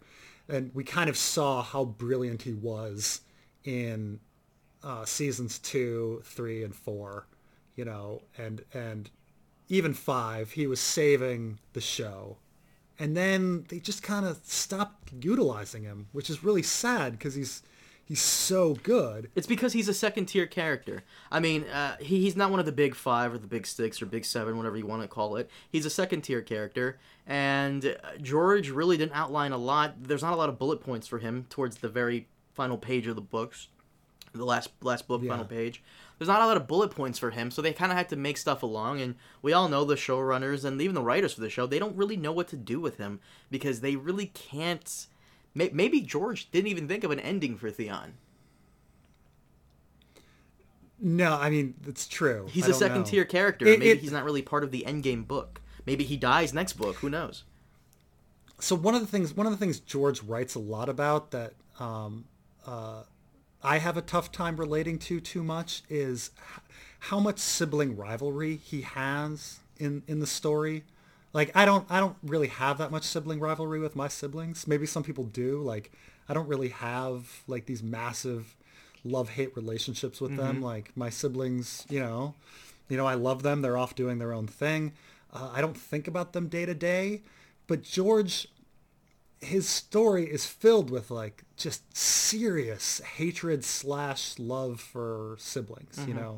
Tyrion Cersei, Jaime Cersei, Jaime Tyrion, Sansa Arya, and the big one, of course, is the Theon Asha character from the book, and how much they hate each other and how they're fighting for the same position. And then there's residuals of that, obviously, because we follow the story in the show.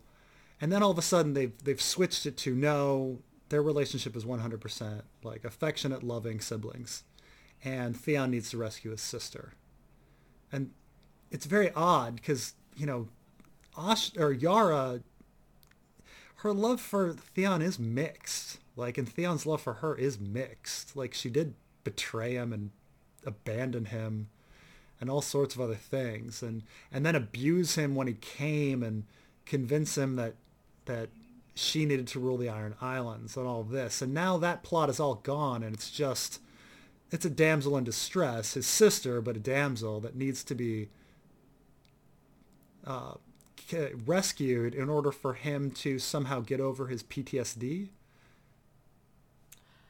Like I said, I think you hit the nail on the head last time when you said about Theon, how in season 2 he came. What was that one scene you told me about in season 2? The one where I think it's episode 9, where he's talking to Maester Luwin, and how they kind of ruined that scene, and with him talking to Jon. No, it's one of the best scenes the show ever had. It improves upon the book. Alfie Allen's performance and what they wrote there. It's a fantastic scene of Theon remembering what it was like to be a ward and how painful it was. Better than the book, I think it was, and it's and how everybody was telling him he should be lucky he's the ward of Ned Stark and stuff. Yeah. But Theon, they didn't really give him that much to do, and it's a shame. But at the same time, what is there for him to do? It's a really good question. I mean, with 7 episodes left, we're gonna have to focus on Jon and Dany. Where does Theon fit into this? I mean, it's true that like all of the characters that Theon really like cared about are gone, right? Like Theon's story is about his friendship with Robb. Robb's dead. It's about his role as a son to either Balon or Ned. They're both dead. And then it's about his contentious relationship, sibling rivalry with his sister. And she's gone. And she's captured, right? So, and it's about his like abuse relationship with Ramsay, and he's dead. So the only thing left is the contentious relationship with his sister, and then they kind of erase that. I don't think they erased it. I think by him not rescuing Yara when he had the chance. I mean, we all agree that he couldn't have done anything. I think they're trying to set him up for her redemption, season 8. Will he get that redemption? Maybe not. Who knows?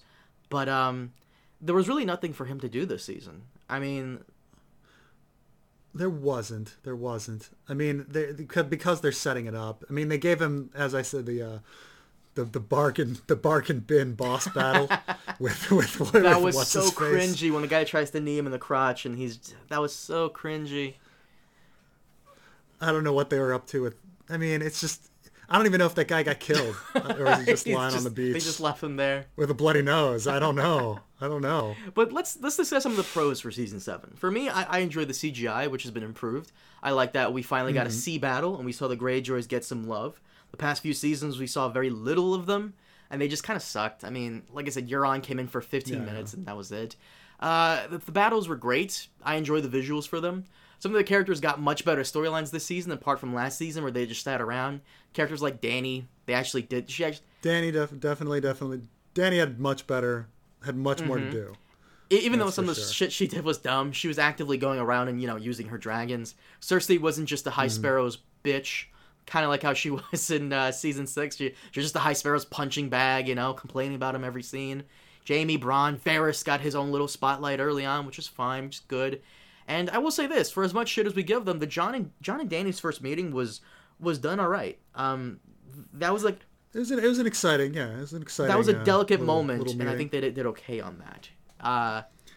Or as the scene, the Sam and Diane moment that got my that got one of my videos copyright flagged. I won. But yes. If you put in a scene from Cheers, your CBS is going to copyright strike you.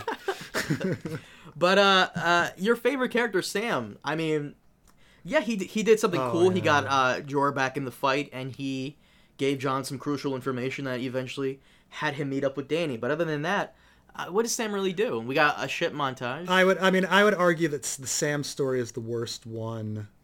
I mean, besides like Brienne's story being horrible or something like that, or Davos, like the Sam story, I think is the one they screwed up the most, and it's the one they could have easily made the best, but they just played it everything in the wrong order. Had they just started him off loving the Citadel, and had him progress towards hating the Citadel rather than starting him off hating the Citadel, then it would have maybe perhaps worked. I don't know. Fucking shit montage. Sam, I feel as though we gotten all we can from Sam. I think Sam has really accomplished everything he can as a character. I really don't see him doing much in Season 8, but maybe I'm wrong there. Maybe other people can see him doing everything, but I really don't feel like Sam has much left to do other than give Heartsbane to Jon when Longclaw breaks eventually. And, by the way, I don't know if it's going to break. Just that's not a spoiler. I don't know if it's going to. I just feel like it will. I think... Go ahead.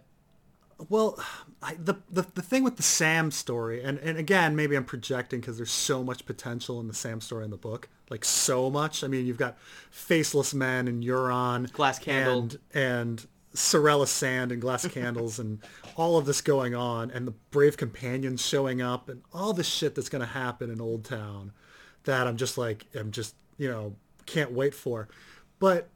The one thing that they could have done with Sam is there is a parallel of Sam to Bran in that, Sam, Old Town is like a three-eyed crow, a three-eyed raven. I mean, he is in a place with infinite knowledge, like Bran is. And yeah, they I guess they do kind of use him in the same respect in that he's exposition.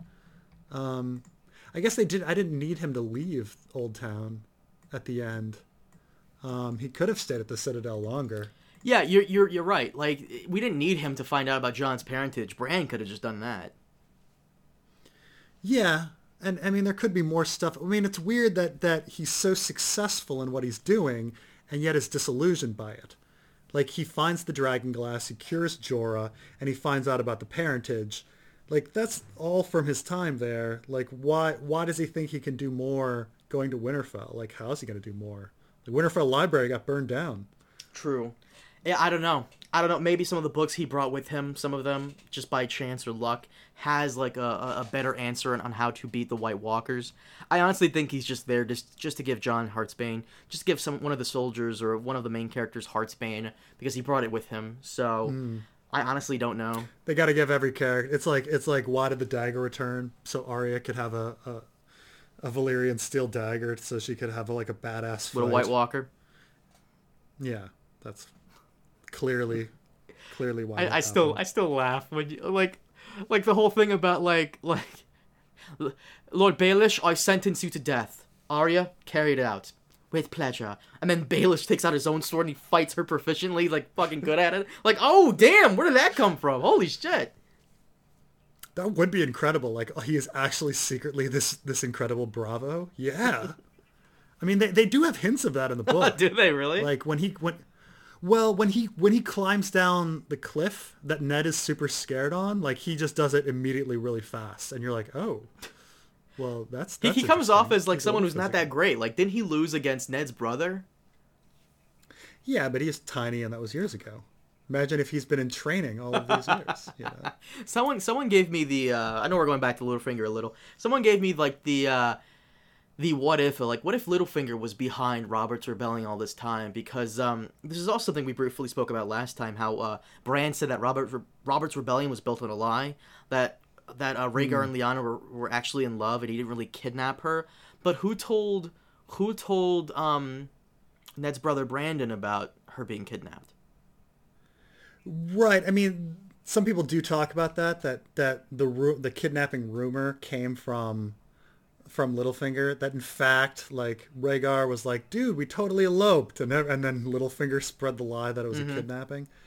But realistically, in the book, even if it were not a kidnapping, it doesn't change things. Like, you already have a betrothal. Betrothals cannot be broken except with the High Septon again, you know, or the agreement of your lords. So, like, you know, it's still her father, Rickard, and Aerys and people like that need to break betrothals, right. You know, and Hoster Tully, and dealing with this whole situation, like this whole mix-up. I'm sorry, Lyanna and it would be, I guess Robert was the Lord at the time, so Robert would need to break the betrothal with Rickard.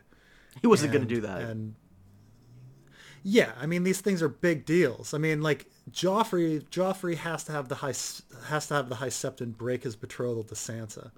Like, it was that important, and he was the freaking king at the time. So the rebellion really wasn't built on a lie. It was basically built on, like, Rhaegar doing whatever the fuck it is he wanted, and them not following the traditions, the rules. Right, and it's apparently no secret that they eloped. I mean, that's what Dany and Viserys apparently believed. So, or that they ran off together.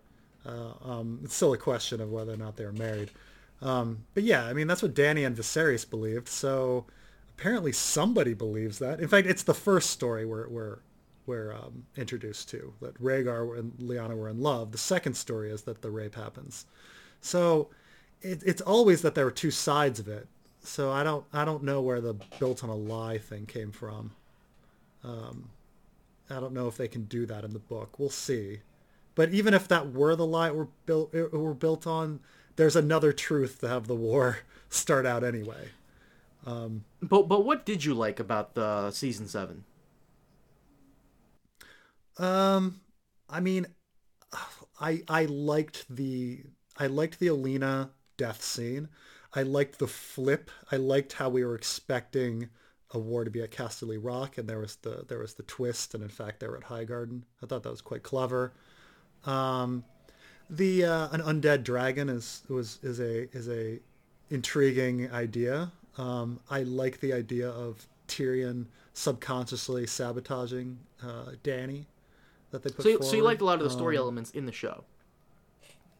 Yeah, I did, and you know, I liked Euron and him causing all of this chaos. So I mean, there were definitely some. But where did the 6 come from? Like, for me, the 6 came. For me, the 7.5, I enjoyed it. Above average, not even above average. It's good. The season was good. The season was enjoyable, entertaining. But for me, the 7.5 comes from characters not behaving like themselves, characters not being utilized in the correct way, and the dreaded episode just not being that great or unique this season.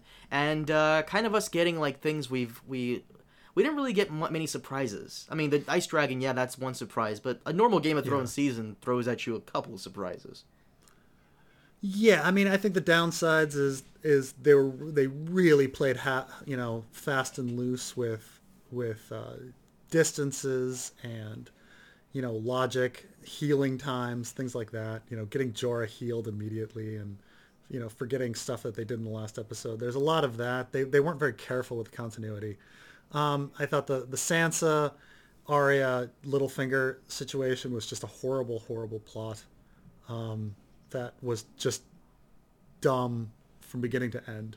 I think that brought down the season a bunch. I thought the Jon Dany romance was meh. I don't think it ruined anything by any means, but I thought it was meh. But I think that the Arya Sansa Littlefinger storyline is the thing that really weakened the season. Like had they done a better job there, things would have been different. But that was I think the real gut punch to everything. Well, this is my final question to you before we wrap things up. So as we spoke about Star Wars, the prequels earlier in the podcast, let me ask you this. So this is how I feel about Star Wars now. I'm a big Star Wars fan, and the prequels, we've all seen Red Letter Media's savage destruction of the prequels, and a lot of us agree with it, but now that we have the sequel trilogy with J.J. Abrams, Force Awakens, Last Jedi, and the ninth episode, I would argue that we were all a little too harsh on the prequels. Because say what you want about George Lucas. I mean, I don't agree with the whole thing about people saying George Lucas raped their childhood because of the prequels. That's a little too fucking harsh. But we were all a little too caught up in hating George Lucas for the prequels. And granted, they're not great movies.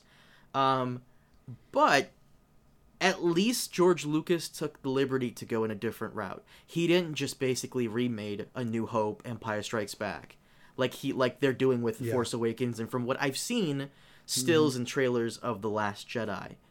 10 years ago, people hated the prequels. Now we're kind of just seeing how maybe George Lucas wasn't an asshole after all. He was just trying to be as different and as separate from the original trilogy as he could be. Do you think we're going to get the same treatment for Game of Thrones seasons 5, 6, 7, and 8 10 years down the line when all the books are released?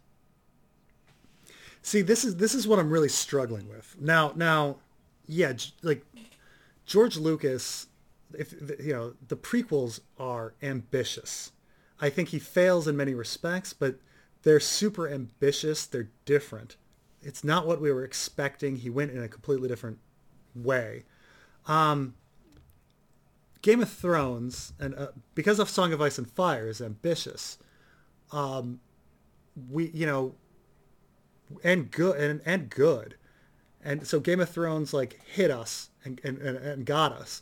And what we're seeing right now is, okay, we don't know the end of George R. R. Martin's books, so we're just kind of popping in what we've seen before. It's essentially Lord of the Rings. They're putting in a kind of classic story to finish everything up.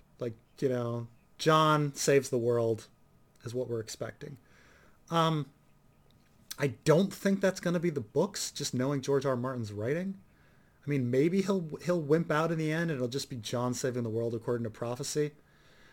But I really don't think that's going to happen. But if George R. R. Martin really did tell the ending to Dan and Dave, shouldn't we see some of that super ambitious stuff in season 8? They didn't know what to do with seasons 5, 6, and 7, so they popped in Lord of the Rings, But shouldn't we get back to some of those endings, that George R. R. Martin material by season 8? And will it affect us again? Being ambitious and new. If George R. R. Martin didn't do that, then we're going to see a Lord of the Rings ending. Prophecy fulfilled. A lot of people die, but in the end, the world is saved. Hooray! So I don't know. It depends. It depends if like we're gonna copy some of the ambition of George R. R. Martin. Because there are some things in the books that George Martin has done that I was not a big fan of. One of the things I can recall off the top of my head right now is bringing back Lady Stoneheart. I'm not a big fan of that. Yeah, I think it was pointless. I mean, we'll see where it goes. Yeah, I mean, I can't. So far, I'm just like, I don't really care about Kathleen. I don't. Kathleen Tully. I don't care about her. Bringing her back as a zombie out for revenge against Jamie and the Freys. Okay, that's kind of interesting, but at the same time, yeah, I just don't really care about it. See, this is a podcast idea because everybody accuses me of being a book snob and like gushing over the books. Like we could do an entire podcast of things we hate about the books, like that don't work. That we're just like, nah, George is. I mean, I'm like beyond like the fat pink mast and like, you know, pages on Carl the Maid Seaman or whatever. Like, wait, what? Carl the Maid Seaman? I don't remember this. Oh, Carl the Maid, like, you know, the sex that Asha and Carl the Maid have at the beginning of A Dance with Dragons. I recall it's I recall incredible Dany's detail. diarrhea in The Dance of Dragons. I don't recall Carl's semen. Yeah. You could go back, man. It's Jesus so important. Christ. It's key. Well, I mean, it might be important because Asha might be pregnant, so perhaps the semen is important. But you know, there's a lot of time dedicated to, you know, Carl the Maid's semen and Sam's penis and Dany's diarrhea. That's Like, I don't know. 10 years from now, will we forgive showrunners Dave and Dan for season 5? Season 5 I think is actually the last good season. I actually really liked season 5 going back into it. I mean, yeah, the Sand Snake stuff kind of sucks cock, but season 5 I would argue had 2 dreaded episodes, episode 8 and 9, Hard Home and Dance of Dragons. Yeah. But will we forgive Dave and Dan 10, 15 years down the line when George Martin has finished the novels and, you know, we come back, we look back and it wasn't as bad as we once thought? I mean, I personally think that the novels are going to be very, very different, and that George R. R. Martin is going to make them different. It's funny that so many people extrapolate very boring endings, and it's like if you look at the books, like we got some pretty big surprises every book. I mean, you come to A Storm of Swords, and you have the Red Wedding. And then the next book, you're expecting like a sequel to A Storm of Swords, and it's A Feast for Crows, which is just out of left field. And you're like, what? What is this? Like Dornish and Ironborn out of nowhere. And then you get to A Dance with Dragons, and you're like, all right, finally we're going to have the sequel to A Storm of Swords. And it's not a sequel to A Storm of Swords. It's Jon and Dany doing nothing, and a story about the Golden Company and Theon at a wedding. And you're like, oh, what the hell is this? Every book is so unpredictable. And so it's odd, you know, seasons 5, 6, 7 being exactly what we were expecting. Like, Jon's getting resurrected and he's going to win some battles. And, you know, the Night King is eventually going to get through the wall. And then the dragons are going to fight the Night King. It's what we're expecting. I mean, if it's George R. R. Martin, like book 6 comes out and I could imagine him being like, you know what? The others aren't even characters anymore. It's about the Squishers, and the Squishers are invading from the sea, and the real enemy this entire time was the Squishers. I would be like, wow, that's very George R. R. Martin, you know. So I don't know if we're ever gonna forgive them. I don't know. I mean, I'm sure the average Joe, when a Lord of the Rings ending comes, will be satisfied, or maybe they stole the endings that George R. R. Martin told them. And we'll think, oh, this is really cool, but no. I kind of hope they don't do that. I kind of hope they don't go George R. R. Martin's route and kind of just do their own thing. I think they should do their own thing, have multiple endings, and let the audience figure out what we want, and we'll decide which ending it is. I mean, George R. R. Martin's route would be to leave the story super ambiguous at the end, bittersweet and ambiguous. No, weird. Don't leave it ambiguous. Fuck that. I want things answered. The George R. R. Martin, that's what he does. His endings are never concrete. In fact, even the show saying, "Oh, Rhaegar and Lyanna were in love" as a concrete thing is already very anti-George R. R. Martin. Like George R. R. Martin, like he has these two narratives that we don't know, and we may never know. Like they're just two narratives. Son of a bitch. And he likes the mystery. That's what he does. Fucking, he leaves things open. Let's wrap it up. We've been going for almost 2 hours now, which is a first for the podcast. Guys, thank you so much for joining us. Once again, we're available on SoundCloud and iTunes, so check us out there. Follow either myself or Preston on Twitter for all updates on the next episode of the podcast. Be sure to leave your thoughts down below, and we may cover them in a future episode. Preston, what do you think is the topic for the next? Of course, we're going to take questions and answer a couple of them. It'll be on your channel, of course. But do you want to discuss some of the stuff we didn't like about the books? Yeah, that'd be a fun topic. Let's do that. I got also a couple of questions people have been throwing at us, and I've been saving them. So, we'll be discussing that next time. We'll be on your channel. Do you have any things in the works, by the way? I mean, my season reviews, and then I'm back to theory videos and things like that. But guys, thank you so much for watching. Sorry we're so late on this, but hope you can forgive us. We gave you 2 hours of stuff, almost 2 hours. So hope you enjoyed it, and we'll see you guys next time. Have a good one.